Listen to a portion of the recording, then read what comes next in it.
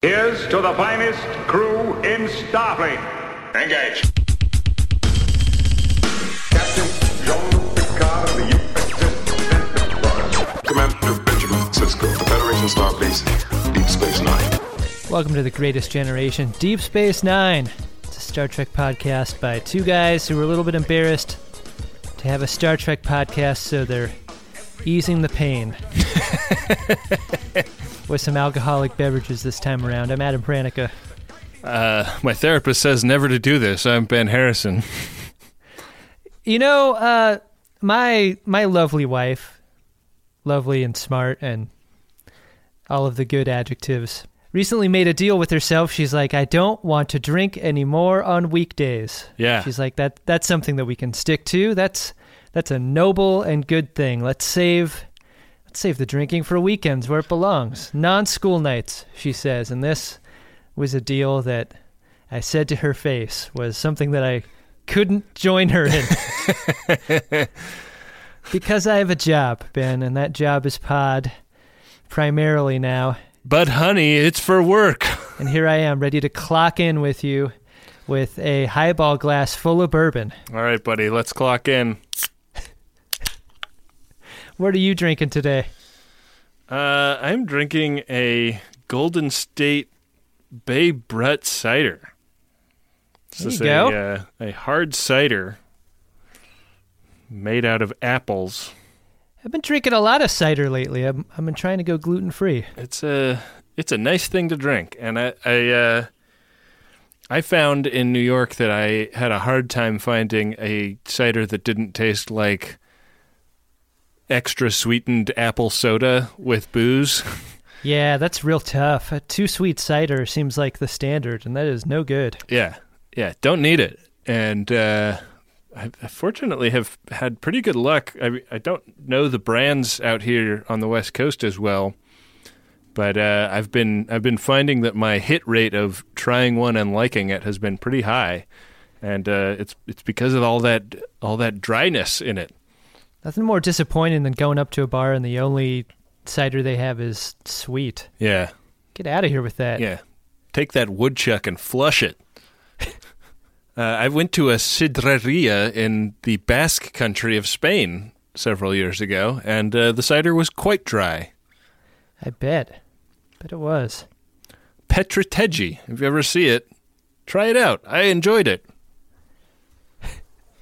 Got the Benjamin R. Harrison seal of approval. Yeah, they put that on all the literature. The sticker on the bottle says, I tried it, Benjamin R. Harrison. It was a funny scene because it's kind of like they've got kind of like a steakhouse type of vibe where you go in and like you basically pay them $25 a person and they just bring out like some salad and some steak and a glass, and then like as you like, you can go back into the room full of 50,000 gallon barrels of cider, and just an employee will be around like tapping a different barrel from time to time. And the way it is such an abundant resource there that when they tap it, it is just like spraying across the room like a stream of piss, and you just hold out your glass to catch a bunch of it, but like a lot of it is just going on the floor. Is anyone there just like with an open mouth trying to catch it like that? I thought about it. I was kind of stranger in a strange land, and like Sure. It was mostly locals, and like there was definitely a point where I was like drunk enough that I didn't realize it was my turn to stick my glass into the stream, and everybody was looking at me like, what the fuck are you doing? You're wasting so much cider. When you're stranger in a strange land, there's two things you don't want to do, Ben. Number one, you don't want to just watch the stream and not stick your glass in front of it. Number two is you don't want to close your eyes, open your mouth, and put your face in front of that stream. Right. Yeah, there's etiquette to be followed, you know. You gotta wait to do that until you see somebody else demonstrating that that's okay. Adam, we're here because we have our new board game mechanic in full effect. That's right. People are going to gach.biz/game. Is that what we said? Yeah. And, people are really loving the idea of this game, Ben, and that's encouraging because we surely didn't want to ruin the show. No. Come on. Who would ever accuse us of that? I think this is going to be good. I'm excited that we are here in season 2 of Deep Space Nine. It'll be interesting to see what, if any, differences we will discover in season 2, episode 1, The Homecoming. Do you realize how incredible this is? No, of course you don't. Ben, this first scene occurs in Quark's bar.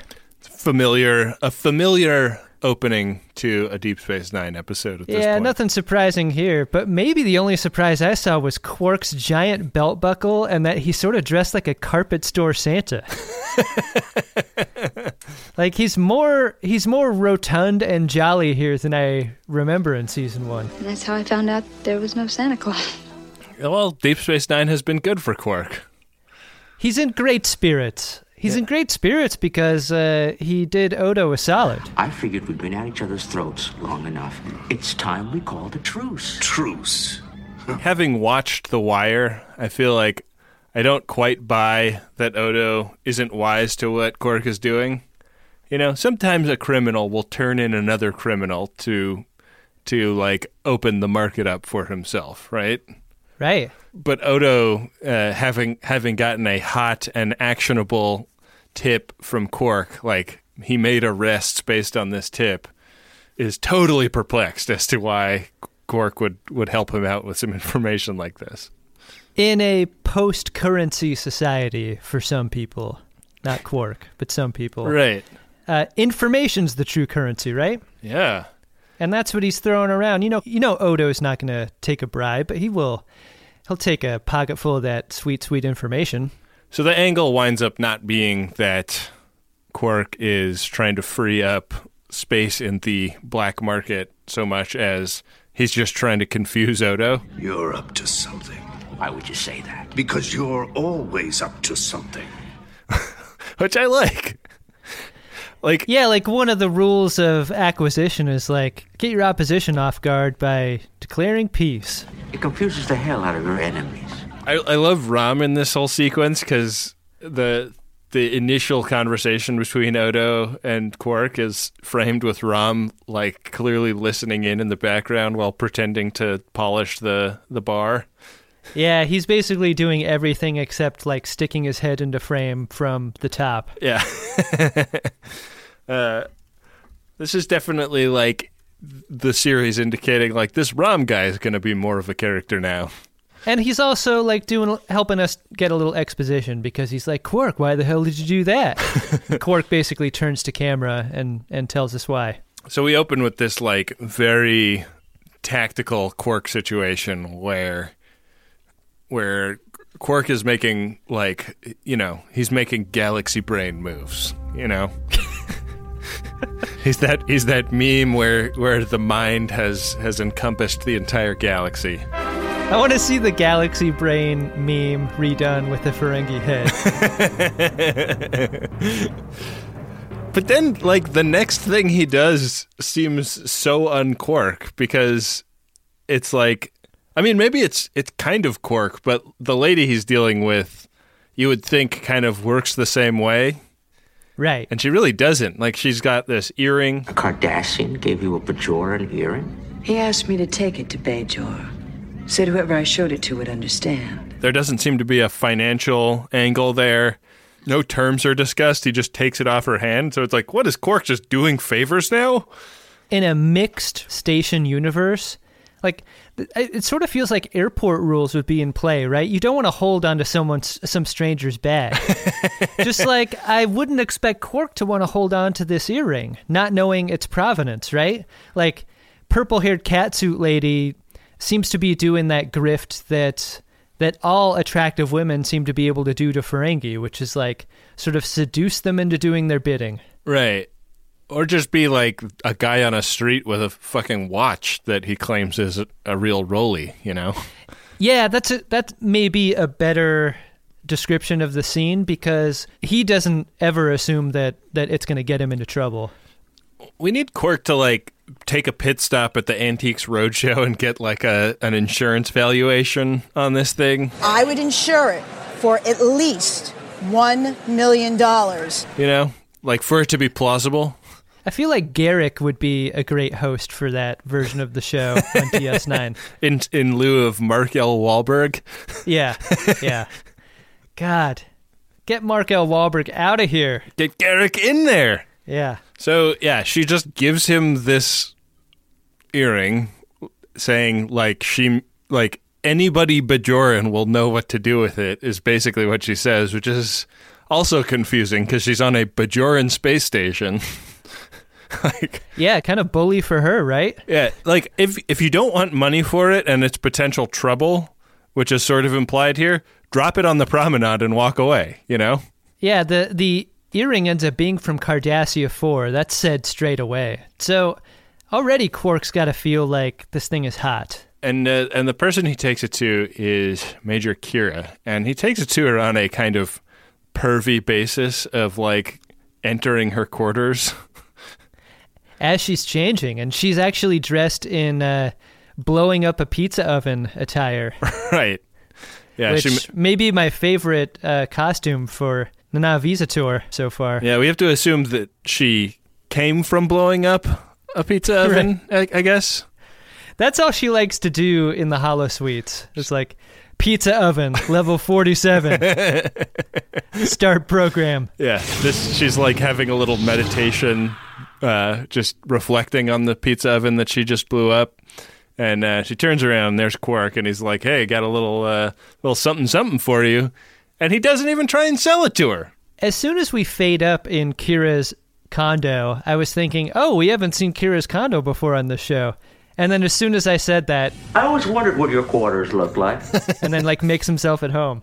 Surprisingly Worf-like apartment. Yeah, pretty Spartan. I don't know if that's because it's a Cardassian space station or because Kira is kind of a Worf-like character. She's the warrior of the show, you know?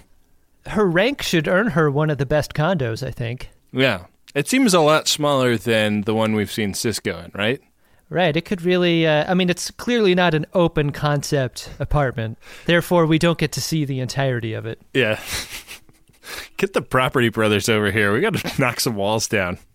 This is not going to have good resale value. People are looking for that open concept. Not great curb appeal from Bajor either. So she takes the earring and storms out, and Quark is like, well, consider it a gift. Yeah, and this is like...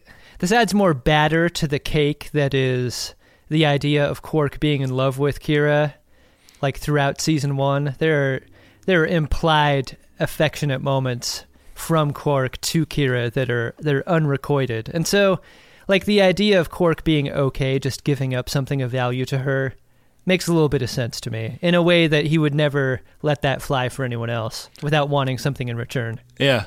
I don't blame him. All he wants in return is her love, man. Yeah. That's our cold open. And we come back from title sequence, and Jake is running into his dad on the promenade.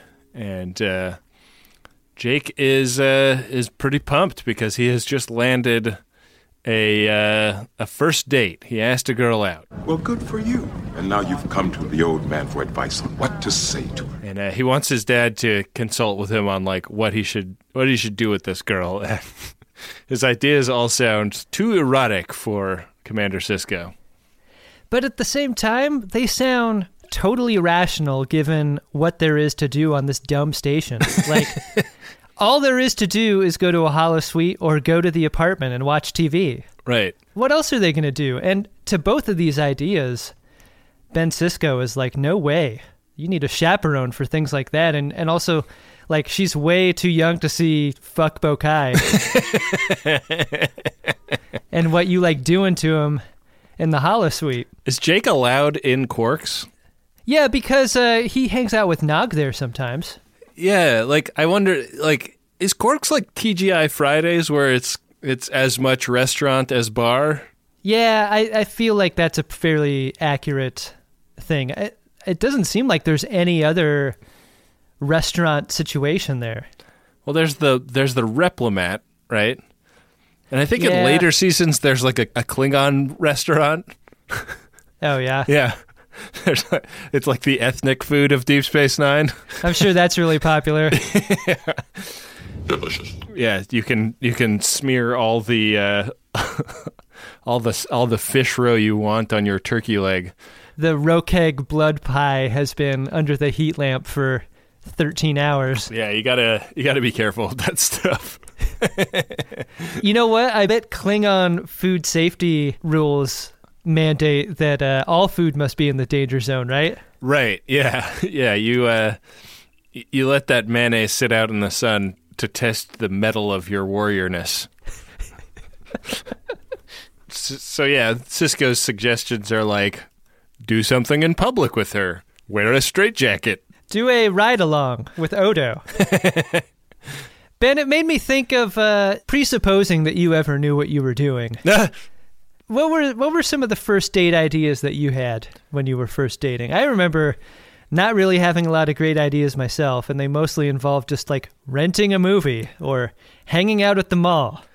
Yeah, I have a distinct memory of like that middle school moment where you like ask a girl out, and that is like a meaningless gesture in middle school because it's like you can't like go anywhere or do anything. Yeah. With anybody. You don't have a car. Like you're definitely not going to like ask your parents to take you on a date. It's so dumb. And it was that classic, like we would pass each other in the hall and be more awkward with each other than before I had asked her out kind of a deal. At least you had the ask her out part down, Ben. I feel like what I did primarily was like not give the thing a name and hang out for a while until she got bored. Well, it backfired big time because I went home and said, much like Jake here, I said to my mom, hey, I asked a girl from my school out. And she said, well, I don't know about that. I'm going to have to call some of the other mothers and see if they're allowing their children to date. Oh, no. Yeah. You got mom blocked. That's a hard lesson to learn. Yeah, I didn't learn it then. You want to learn that lesson as soon as possible, too. Yeah. Unfortunately. But yeah, that was like a moment of like, no. Don't call anybody. I said that to get a rise out of you. It was not true. Silly me. Always making jokes.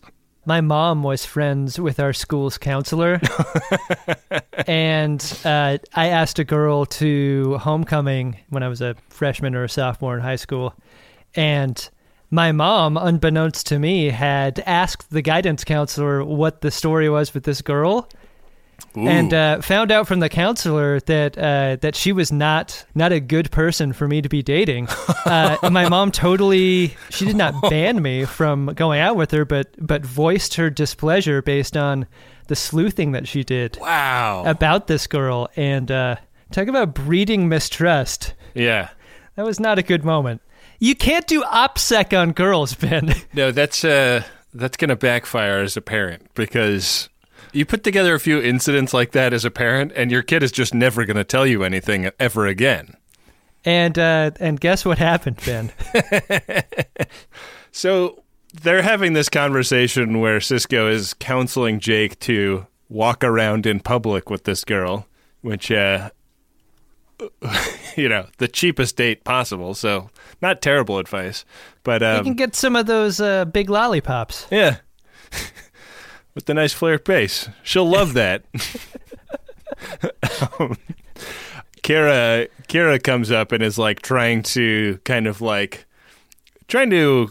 get Cisco's attention, and he's really not reading her for like how urgent this seems to be. He's like, yeah, well, whatever you want to talk about, we'll talk about over lunch, and starts like ordering coffee.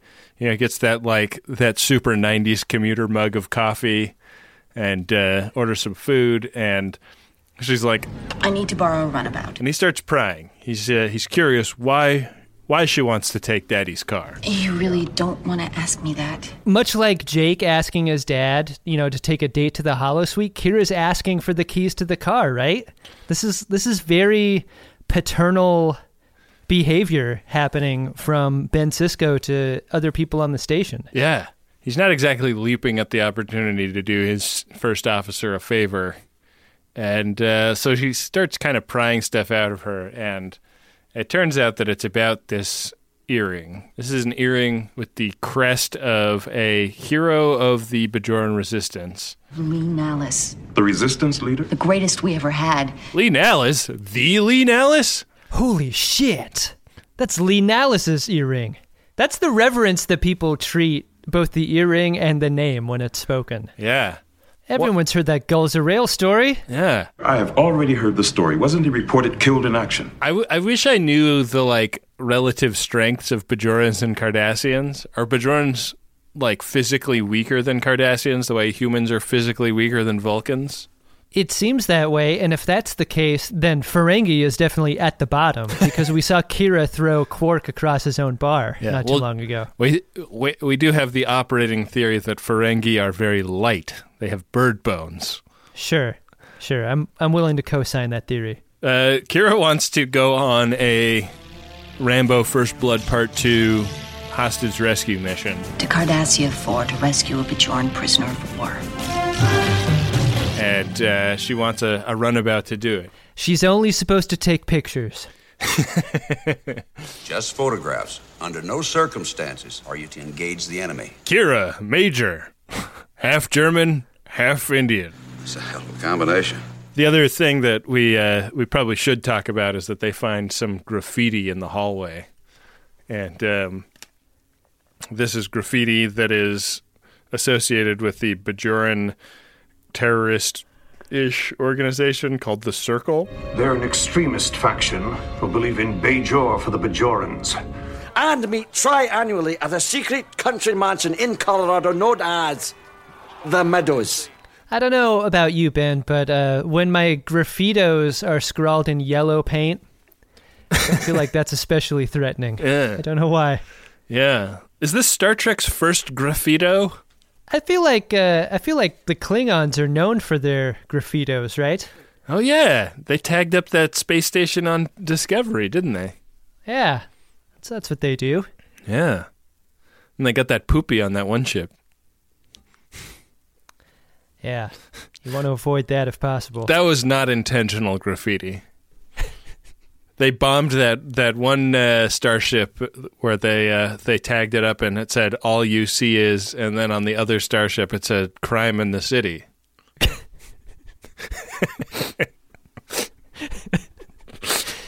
You have any more before we move on? I don't know. We'll probably just have to edit in some wild style drops. Yeah. I love how we basically we cut to her quarters. And, it's her getting ready, except it's almost, again, like using the date analogy, it's her getting ready for a date. Yeah.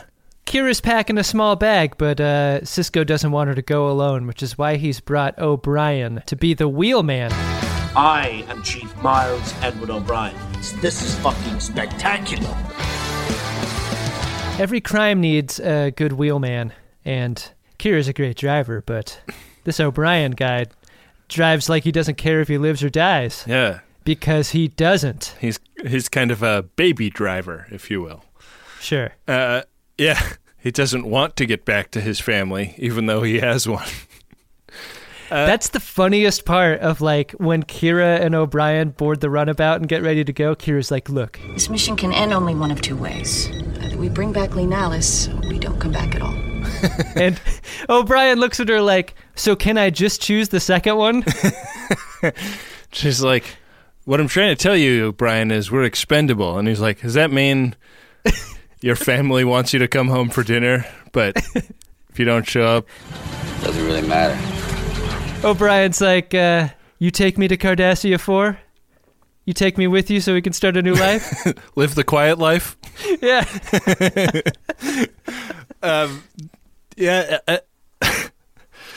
O'Brien coming into this operation made me realize something that I hadn't even thought of in the entire first season of Deep Space Nine is, who hates the Cardassians more, Kira or O'Brien? He totally Cardassia-splains Kira in the apartment before they go. He's like, I've seen how the Cardassians treat their prisoners. Like, Kira hasn't liberated camp after camp full of these atrocities. Like, give me a break. Yeah. Like, that line, again, was meant for us. That wasn't meant for anyone in the room. Right. And what they should have done is something like Alice Waters going to that farmer's market in New York, where she says, like, this is a prison camp, and he goes, I've seen how Cardassians treat their prisoners. It's bad. And she goes, yeah, I know. I know all about it, asshole. Here's the thing, though. They give O'Brien this throwaway line about how he knows this stuff, but when they get to the planet, they don't allow him to, like, have that memory visited upon him. Like, he has totally squished those feelings, and he's a total pro on the planet surface. And I was hoping for a little bit more unhinged O'Brien in this moment. Oh, like having a PTSD kind of moment? Well, not even that, but like have him really relish the idea of shooting Cardassians down there while on the clock.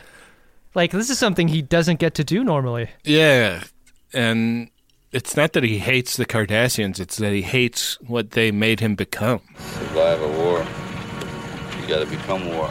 So, let us never forget. Yeah, he really does keep his cool. They approach the camp just on foot. Like, there's a little like fun and games with talking to the radio substation that's tracking their progress across Cardassian space. They've tricked out their warp signature to look like something else, and they decide to put down on Cardassia 4. Evidently not the seat of the Cardassian Empire, because it's just, this planet is just a heap of rubble. They're going to need all these rocks broken, Ben. And that's what these guys are there to do. This is definitely like the Rambo camp, right? When they beam down, this is a real outdoor set. I was totally blown away. This is real sunshine. Yeah, it's real sunshine. There's like late season 6 TNG level depth of shots where you can see like more than 100 yards in the distance. You have an action set piece where like people are falling down hills and shooting beam weapons and stuff. Yeah. It's great. It's a lot of fun.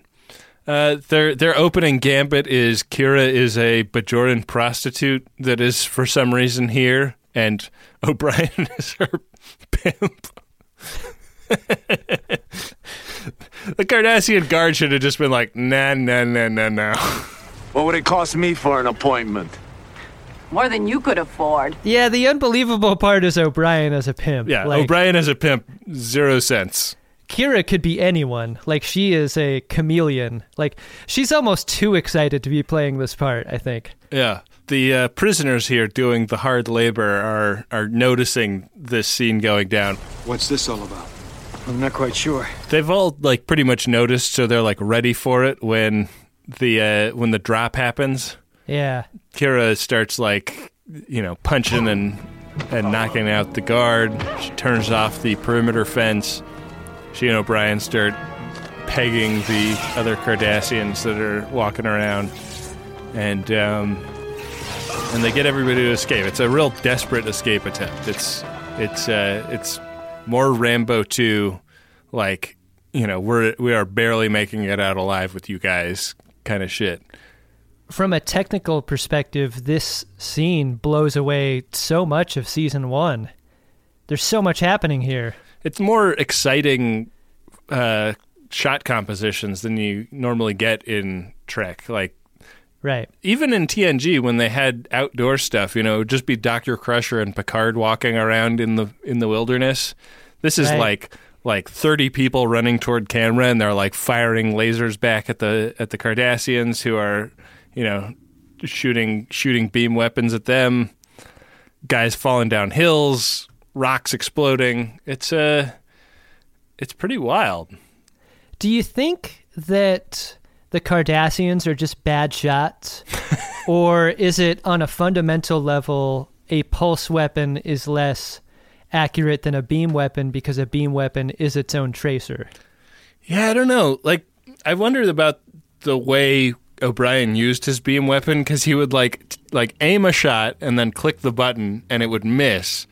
But he's never like what I would be doing if I had a phaser is just like waving it all over the place at the people, right? You know, like using it as a cutting torch. Yeah, but maybe if you like move it around too much, it could like melt in your hand or something. I don't know.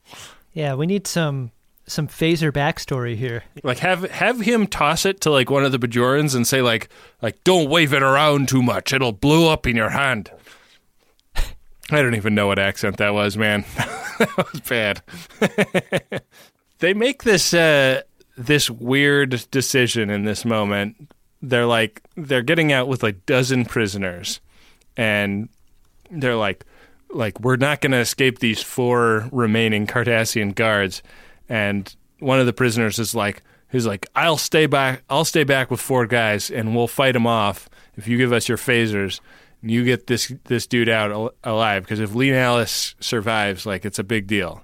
Everybody, not those 4 guys, gets on the runabout, and they're like waiting, and they're like, oh man, like we're gonna take off. Like once those guys get back here, and Lenalis is like, don't take off without those guys, man. Don't take off without those guys. And the Major has to make this like horrible decision. Like we're gonna have to leave them behind. They're gonna have to be sacrificial lambs. When Kira makes this decision, it feels like a professional making a tough choice in a hard spot. But the aftermath of that decision is never talked about, and it's barely even reacted to in the moment. Did you think that was weird? I thought it was weird. I think it's like a little bit building up to the reveal about Lenalis later, but yeah, I was also just like, so fucking take off and beam those guys up, right? Like, how many times in Trek have we seen somebody in a hairy situation get beamed out of it? What's preventing that? O'Brien's like counting down the time it takes for these 2 giant Cardassian warships to enter orbit, and they're just waiting. And like the pregnancy of them waiting seems so nonsensical to me. Yeah. Kira turns to O'Brien. She's like, hey, do you know how to use a transporter beam? And he's like, duh. Does my answer mean whether or not we'll be staying or going back home to Deep Space Nine, where my wife is? Alamarin, come to Fort. Alamarin, come to Fort. What are you doing? What are you doing? Mind what you're doing now.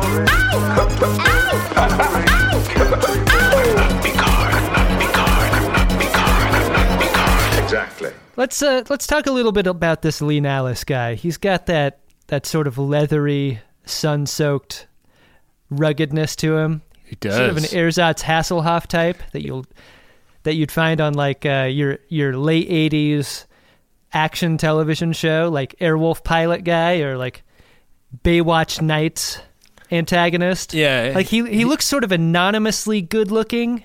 Yeah, and anonymously 90s hair. Like yeah. It's like it's not 90s hair that calls attention to itself the way Ginger Jesus would. He looks like the bartender in a resort town. You know? Yeah, like good looking for there. You do enough shots with him and he tells you like he used to be an investment banker, but he just fucking couldn't take the stress. Yeah, that's Lenalis, all right. He's living the dream. And like for a moment you think about whether or not you could live that life too. Yeah. Like Lenalis is like he's beach bar chic. You want to be living that Lenalis lifestyle. You go to a hotel conference room, you take his class, the Lenalis lifestyle. Right. It becomes evident that it's just a timeshare pitch about halfway through. Oh man, I knew that there was some reason they were giving away blenders. Lenalis took a little fire on the way out, so like when they get back to the station, he's got to go to Six Bay. And it's like everybody that comes off of this thing has to go to Six Bay, but he's in a bad enough way that they get him to the station, like make him go through the airlock, and then they beam him from the hallway to Six Bay.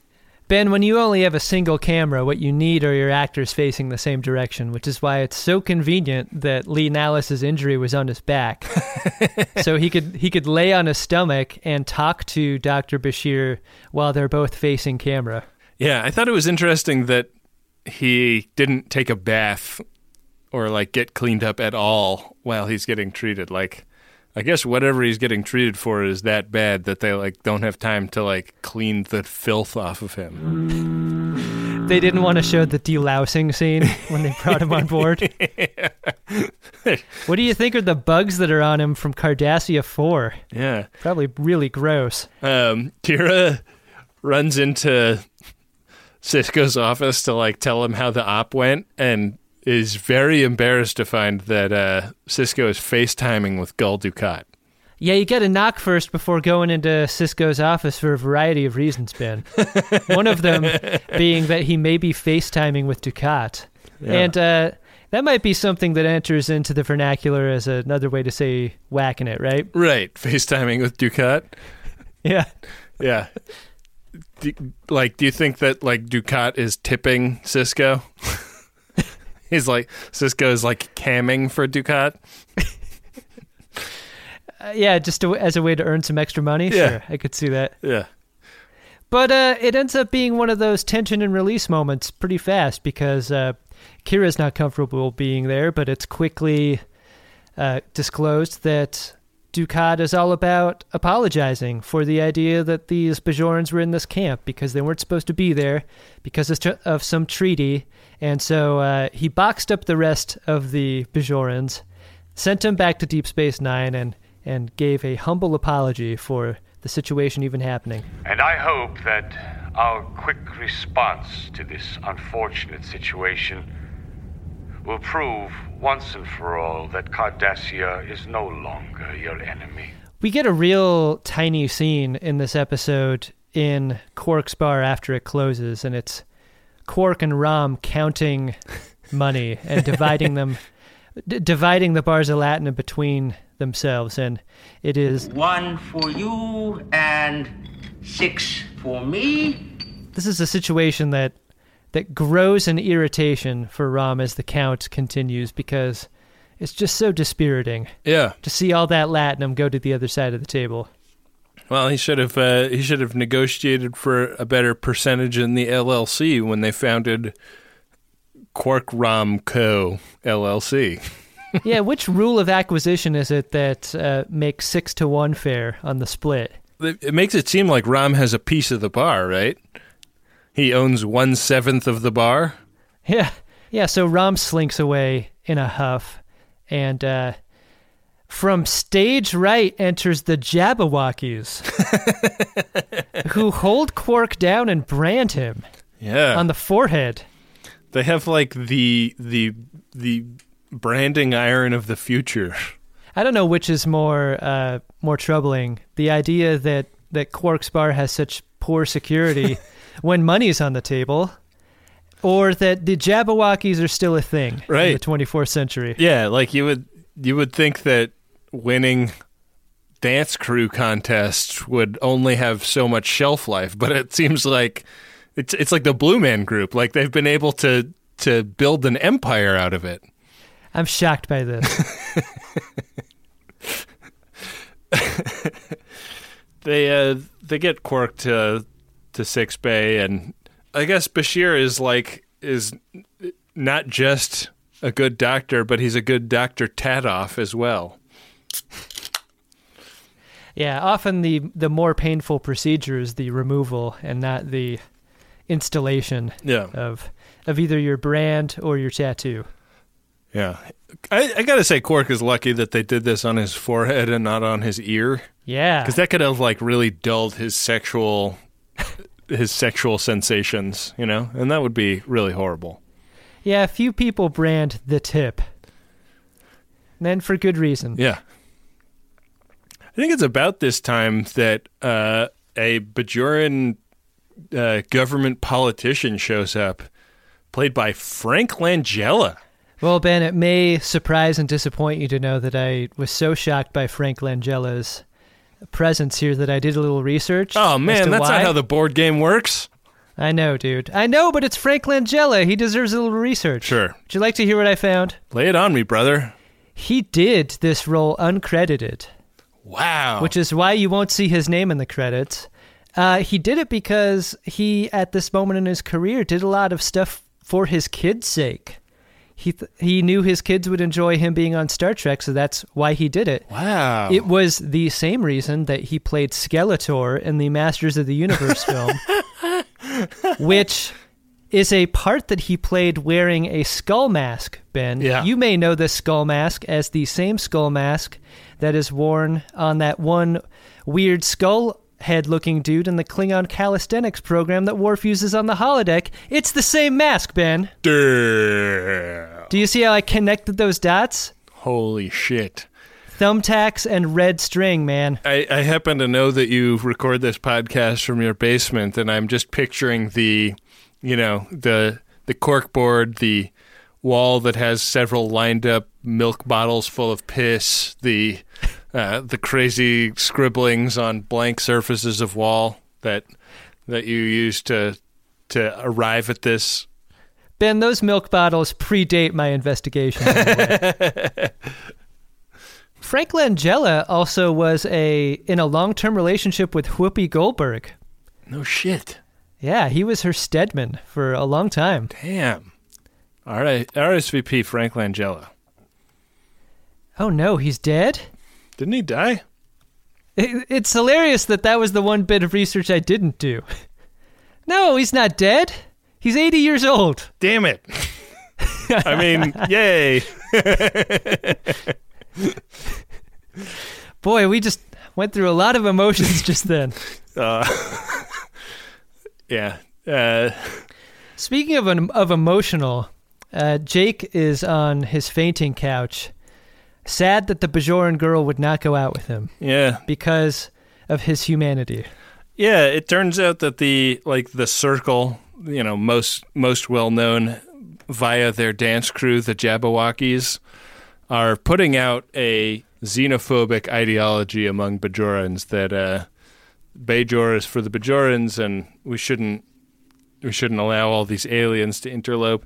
It's very much the Vedic Win idea. It cropped up a lot in season 1 and is now encoded in the ideology of the Circle. I don't understand why Bajor is so nationalist about this stuff. They've got factions on their planet worshiping cum monsters. Clean your own house. Yeah. Get that shit figured out first. It makes a little bit more sense for the Vulcans to be this racist, Yeah. We don't really let anybody not Vulcan into our science academy or our expeditionary force because we've figured everything out. Yeah, there's an intelligent strictness to it that you can sort of understand. Yeah. There's nobody living on a moon in orbit of Vulcan that's like, hey, I'm not leaving here. I just finished my pizza oven. What kind of oven was that, Ben? My pizza oven. He is thinking of lasagna. I'm into my third beer, Adam. Leave me alone. Things got slippery pretty fast. I'm trying to give the people what they signed up for. I give you a Frank Langella story, and you start drinking like the man's dead. Yeah, man. I'm holding an Irish wake for a man that's still alive over here. After the podcast is over, I'll be holding an Irish wank. I'm probably a quarter Irish, as far as I know. I've seen that mustache. I'm ready to believe that. So this is the part of the episode that sort of pays off the idea of Lee Nallis, guy who's not comfortable with his fame. We get a couple of scenes where groups of Bajorans are following him around the station, wanting a speech. He finally gives that speech when Frank Langella beams up, and every moment after this is just filled with this sort of dread about Lee Nallis. He understands that Kira took him back home to erect him as a leader, but he doesn't really want to be given speeches, and he doesn't want to be given the responsibility of being this great new leader because his origin story is flawed. It's the thing that was animating him not wanting to leave Cardassia 4 without those dudes. He didn't want them to sacrifice themselves for him. And this begins a debate about, the difference between a person and a symbol. It's the Kalis question all over again, right? Like, the truth of Gul Zarail's legend is fairly far off from what the legend is. Like, everyone thinks Lee Nalis killed a 10-foot-tall Cardassian with his bare hands, and he's this hero figure that is worthy of worship. And Lee finally levels with Ben Sisko, and he's like, look, man, this guy was naked and small. He was hanging dong, just chilling in a lake. Yeah, Gul Zarail, should be ashamed to die in that manner, because I was a little bit embarrassed about the whole scene, but, the people needed a story, right? And so they latched onto it, and they telephoned it into this legend. Yeah, his legend really got out of control, and it's not something he likes or wants. He doesn't want to be a legend. He doesn't want to be a symbol of hope for anybody. And Sisko's like, they still need you. This is something that fate has visited upon you, and it might not be comfortable, but you're in a very unique position to unite your people, because Bajor is fucking falling apart. People are fighting down there. The Kai is dead or gone or whatever. She's on planet The Room. I am not dead. I am not. Adam is excited to quote The Room because he just saw it for the first time. Feels good. Now I can tell those jokes. I like how you and I are doing a podcast right now and also sending jokes to each other via text that aren't on the podcast. We're really playing three-dimensional podcast chess here. Yeah, it's amazing. When I edit this episode, I'm sure I will discover that we were far too drunk to be doing this. You're also too drunk to realize that I will be the editor of this episode. Oh, shit. Golden cotton. Golden cotton. So, the end of the episode is a pretty intense scene in Ops, where the minister shows up to announce that Lee Nalis has been given the title of Navark. I don't know, man. If they're making up a title for you, I might prefer it to sound a little less like something that needs to be lanced from your body. Well, anyways, there's a series of shocking revelations here. Lee Nalis has been given a political title that is the first of its kind. It's a great honor, but he is also the new Kira. He's been made the Bajoran liaison officer to Deep Space Nine. They took her Jorb. Yeah, and she's been stationed back on Bajor. Yeah. She can do a lot more damage to the myriad pizza ovens down there if she were to live there. Mm-hmm. So that makes sense. She can lead the anti-pizza oven expeditionary force. You wouldn't believe the conditions I found them in. Filled with the soot of 1,000 pizzas. The ones they couldn't bake anymore. Buried in an open grave. Some of them were even used for gluten-free crust. Oh, it was awful. One of them, it's hard to talk about. It was used for deep dish. So this banger, this emotional banger is dropped on Kira, and a to-be-continued banger is dropped on us. It's a first episode cliffhanger. Yeah, and when you start the episode, there's no indication given that this is going to be one of a several, you know? I think that is in the context of this era of television, pretty outre.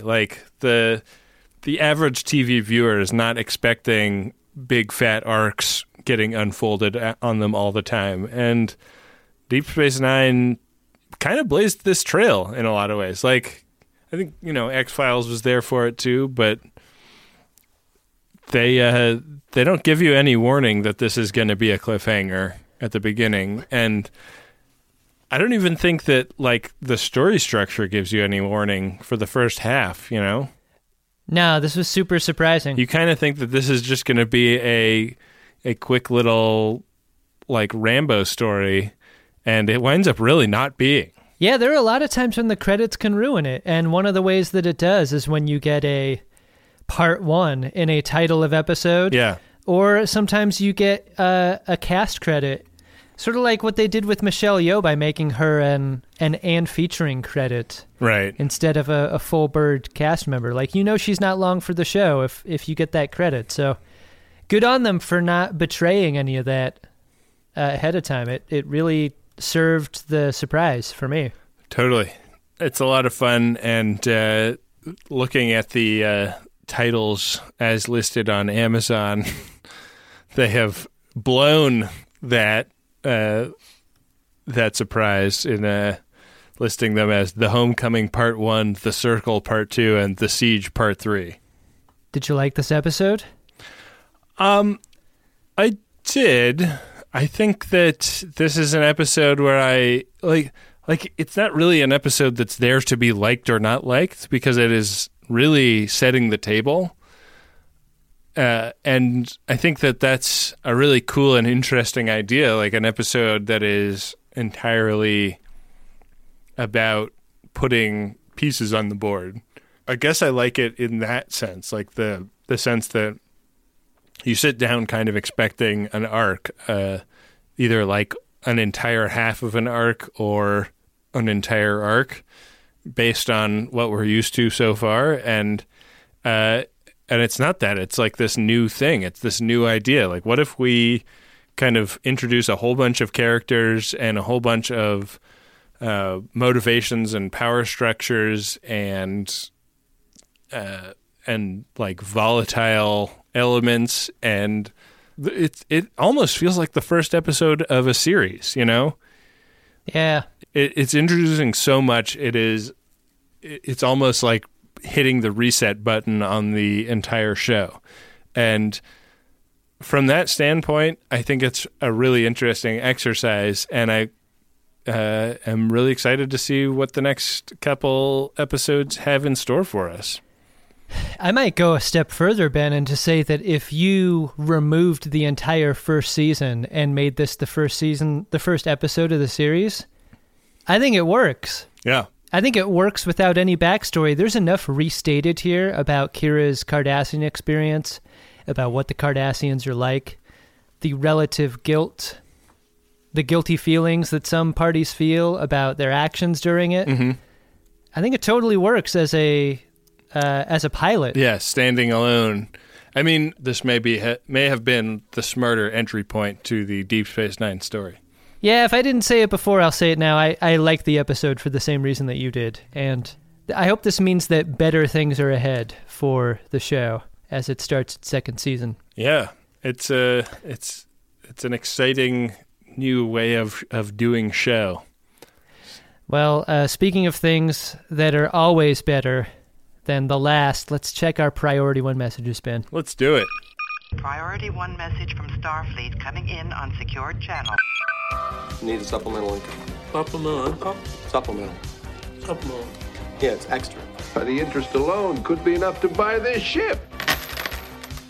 Ben, our first Priority 1 message is from Andy K. It is for Adam and Ben and James Tricky, who used to work at Product Madness and introduced me to this podcast. There's no T at the end there because I think they ran out of characters. You could have just stuck with pod, you know? Like, we've really put that out there. Message goes like this, Ben. Hey, guys. Hey, guys. Thanks for all the pods every Monday at 8 a.m. UK time. I'm standing at my front door waiting for the latest episode to download so I can listen to on the way to work. You guys rock. Please, can you ask Kevin Uxbridge to say thank you to my friend and former coworker James Tricky for introducing me to this pod? James, what you've done for me is something I can never fully repay because I've never had any money of my own. One of the horrible secrets about my real doll business is that I've shipped every single model I have on consignment. To be honest, they have not sold well via the intermediaries and middlemen that I contracted with. You see, well, I have the powers to exterminate an entire race. My powers fail in the area of marketing. You'd be ashamed to see the Season 3 episode of Dragon's Den where I appeared pitching my business and was laughed out of the room because I had no numbers to lean on. No customers, to be honest. And let me strongly discourage you from staying up late watching local cable channels. Because the commercial that I filmed with that college student did not turn out well.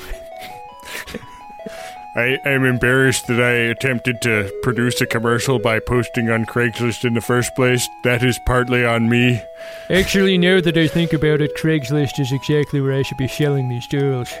I don't know why I tried to be a wholesaler in the first place. I should sell direct to the customer. I digress. Anyways, thank you so much for putting us in front of so many new people. Well, Kevin, you've made a great case for your product, and you've done a hell of a job in thanking our friend James Tricky. It's like Kevin is like a craftsman, but he sucks at the sales part of the job.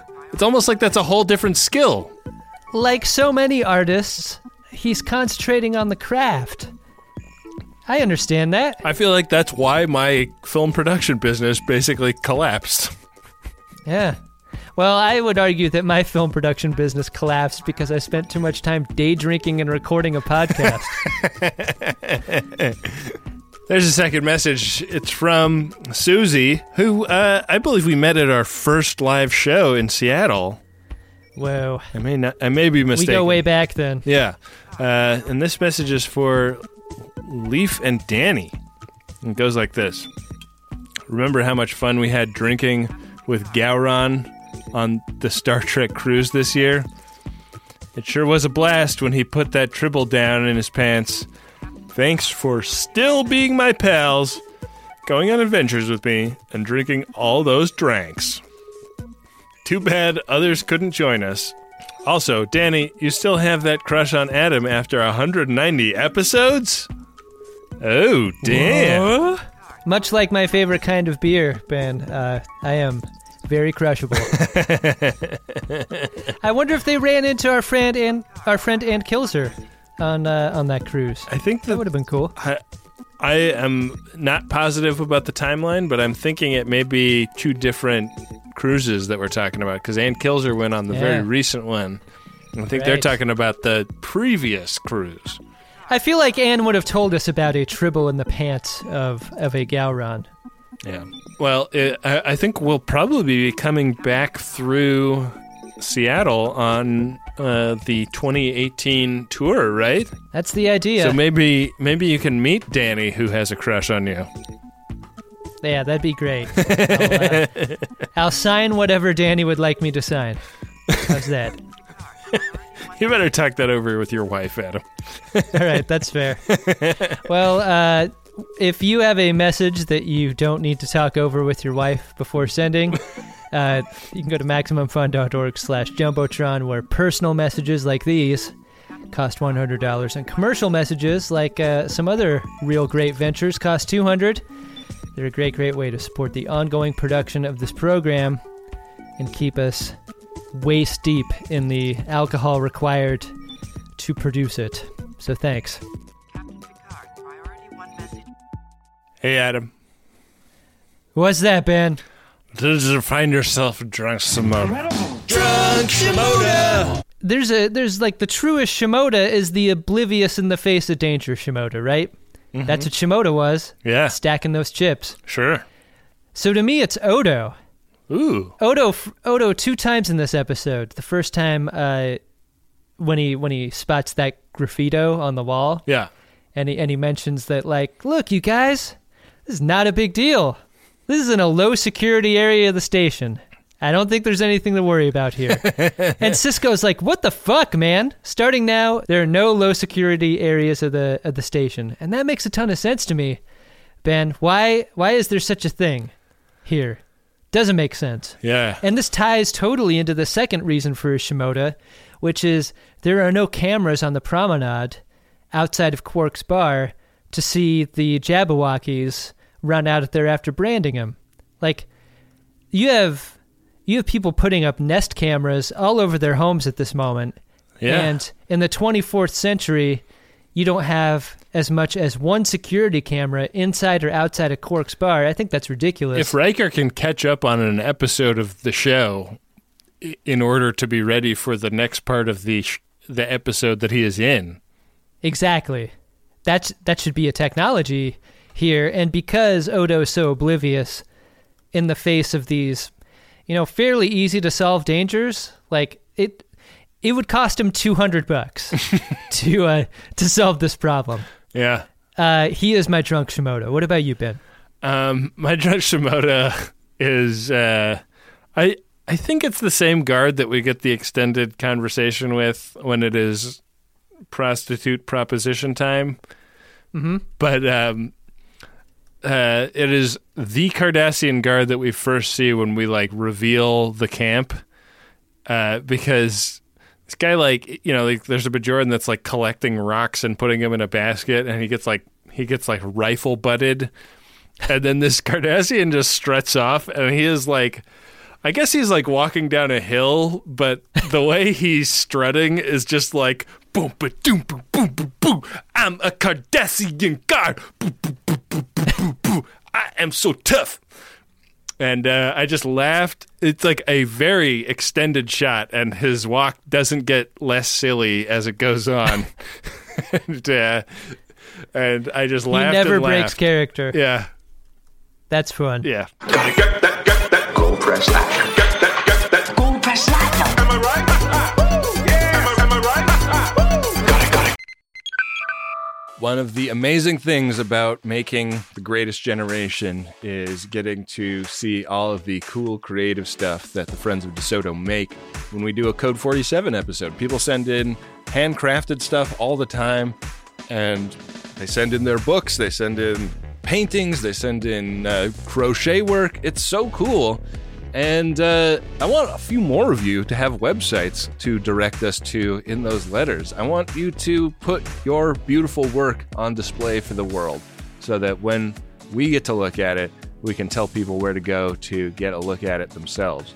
And you don't have to know anything about building a website to build a website these days, because you can use Squarespace. It'll look beautiful no matter what kind of device people are looking at it on. Hell, you can even sell stuff using a Squarespace website. Don't make your cool creative project Captain's Eyes only. Head to squarespace.com/scarves for a free trial. And when you're ready to launch, use offer code SCARVES to save 10% off your first purchase of a website or domain. A good time so often has a downside, doesn't it? Especially when it comes to stuff that you put in your birdie. We've all been hungover before. I mean, many of us have, I guess. Or we've had too much jazz in our gummy, and that sucks, right? Because you don't think about the time after the good time that you've been trying to have a good time. That's why I like Lumi Labs so much. It's the predictability. Through painstaking trial and error, I have found my perfect dose.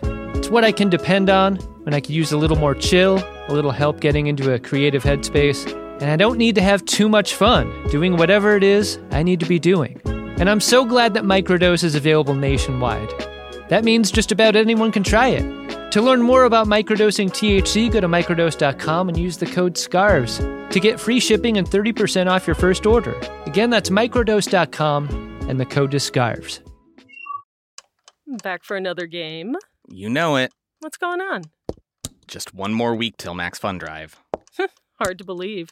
It's been a heck of a year since the last one. We're now a worker-owned co-op. We raised $50,000 for charity last year. And we've added a bunch of awesome new shows. But do you think we're ready to do it again? Absolutely. Lovely new gifts are lined up. The episodes will be amazing. And wait till everyone hears the bonus content. Yeah, plus they know to go to MaximumFun.org/newsletter, so they're getting all the news. Oh, like that meetup day is on Thursday, March 21st. Then what's bothering you? Me? Oh, nothing. We're all set for Max Fun Drive to start on Monday, March 18th. I just didn't want you to see this coming. Check. What? Hang on. Most of the plants humans eat are technically grass. Most of the asphalt we drive on is almost a liquid. The formula of WD-40 is San Diego's greatest secret. Zippers were invented by a Swedish immigrant love story. On the podcast Secretly Incredibly Fascinating, we explore this type of amazing stuff. Stuff about ordinary topics like cabbage and batteries and socks. Topics you'd never expect to be the title of the podcast. Secretly Incredibly Fascinating. Find us by searching for the word secretly in your podcast app. And at MaximumFun.org. Get that gold press platinum. Get that gold press platinum. Gold press platinum. To our Yamaxons. Well, what do we have coming up on the next episode, Ben? The Amazon website has it thusly. The next episode is Season 2, Episode 2, The Circle Part 2. Kira risks her life and war with the Cardassians to rescue a mythical Bajoran hero from a distant prison colony, which is the exact same episode capsule as Amazon has for The Homecoming, which is the episode we just watched. However, not to be outdone with bad episode capsule, Netflix has it as, after Minister Jarrow dismisses Major Kira and sends her back to Bajor, Sisko angrily confronts him about his actions. So, the thing I've noticed about the Netflix ones is that they are written by somebody who clearly watched the cold open of the episode. Yeah, that's the best. That's why they're so funny. Yeah. I'm definitely on Team Netflix capsule going forward, dude. I think they are unintentionally funny. I think reading both is the only way to reveal the funny. All right, fair enough. At least for me, because I don't remember the series that well. You know. Well, I think the thing we do at the end of every episode now is to break out our board game. Yeah. And roll our 6-sided die to see where we end up next. So you head to gach.biz/game. You're required to learn as you play. Roll. And we're going to generate a random number between 1 and 6 because we are rolling a virtual die. And the number is 5. Chula! Did I win? Hardly. So that'll be spot 7, which is a clear space on the board. Unadulterated by some crazy mechanic that we or our listeners came up with ahead of time. So that'll be a regular ass episode next week, but hopefully it'll be a lot of fun because it'll be the middle of an arc. You know, your Empire Strikes Back is always the best episode in your trilogy, right? Try to think of a bell curve and all the good that bell curves do. That's the best part in the middle of that bell, right? Yeah. That's what's coming up next time. That's the good shit. The good shit don't stop. Over on Facebook, Reddit, and Twitter, Ben. Conversations aplenty about every episode. Jokes dissected surgically. Yeah. Vivisected even, and then put in little jars of formaldehyde for study. Totally. That's how tight this game is. It's that tight. There's also a Wikia page, Greatest Gen Wikia page, where people keep track of all the silly, dumb shit we say on the show. It's a great resource if you're not clear on something we said and like what its origin may have been in the series. It's a really cool thing. And if you like the show, you can go to your favorite podcast app and rate and review us. Give us a nice review, and that really helps. Yeah, that's the shit right there. That's that shit. Check out our other show, Friendly Fire, on MaximumFun.org. Oh, and also, I wanted to give a shout-out to my buddies Sean and Steve, who I used to make a show. I had a brief job professionally podcasting for this website, Made Man. And Sean and Steve were also working there at the time. And since then, they've started their own show. It's called Six Pack. And it's a great podcast where they drink a 6-pack of beer and talk about 6 topics. And I've listened to the last several episodes, and I've really enjoyed myself. And I say anybody that listens to this might enjoy that, so go give it a try. These people weren't the ones responsible for your firing there, right? No, they one of them was also a victim of that firing because a whole bunch of us got let go all at once, and the other had nothing to do with it. Wow. Good job at them. I'm glad they landed on their feet and are making good pod. Yeah. We should head out, Adam. We'll see you next time on another great episode of Star Trek Deep Space Nine, as we bring you another episode of the greatest generation, Deep Space Nine, which is the sober second part in a 3-part series. I'm not going to be that sober, okay? Clearly not. Even if we recorded tomorrow, I don't know if you would be.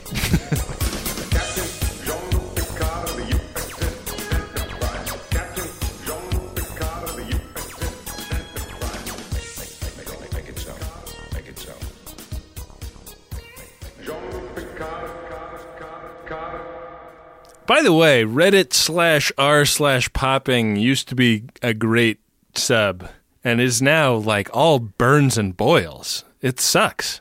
It's like people with blisters taking pictures of them. I can't believe you actually go there. All it used to be was a nice like gif of a blackhead going, you know?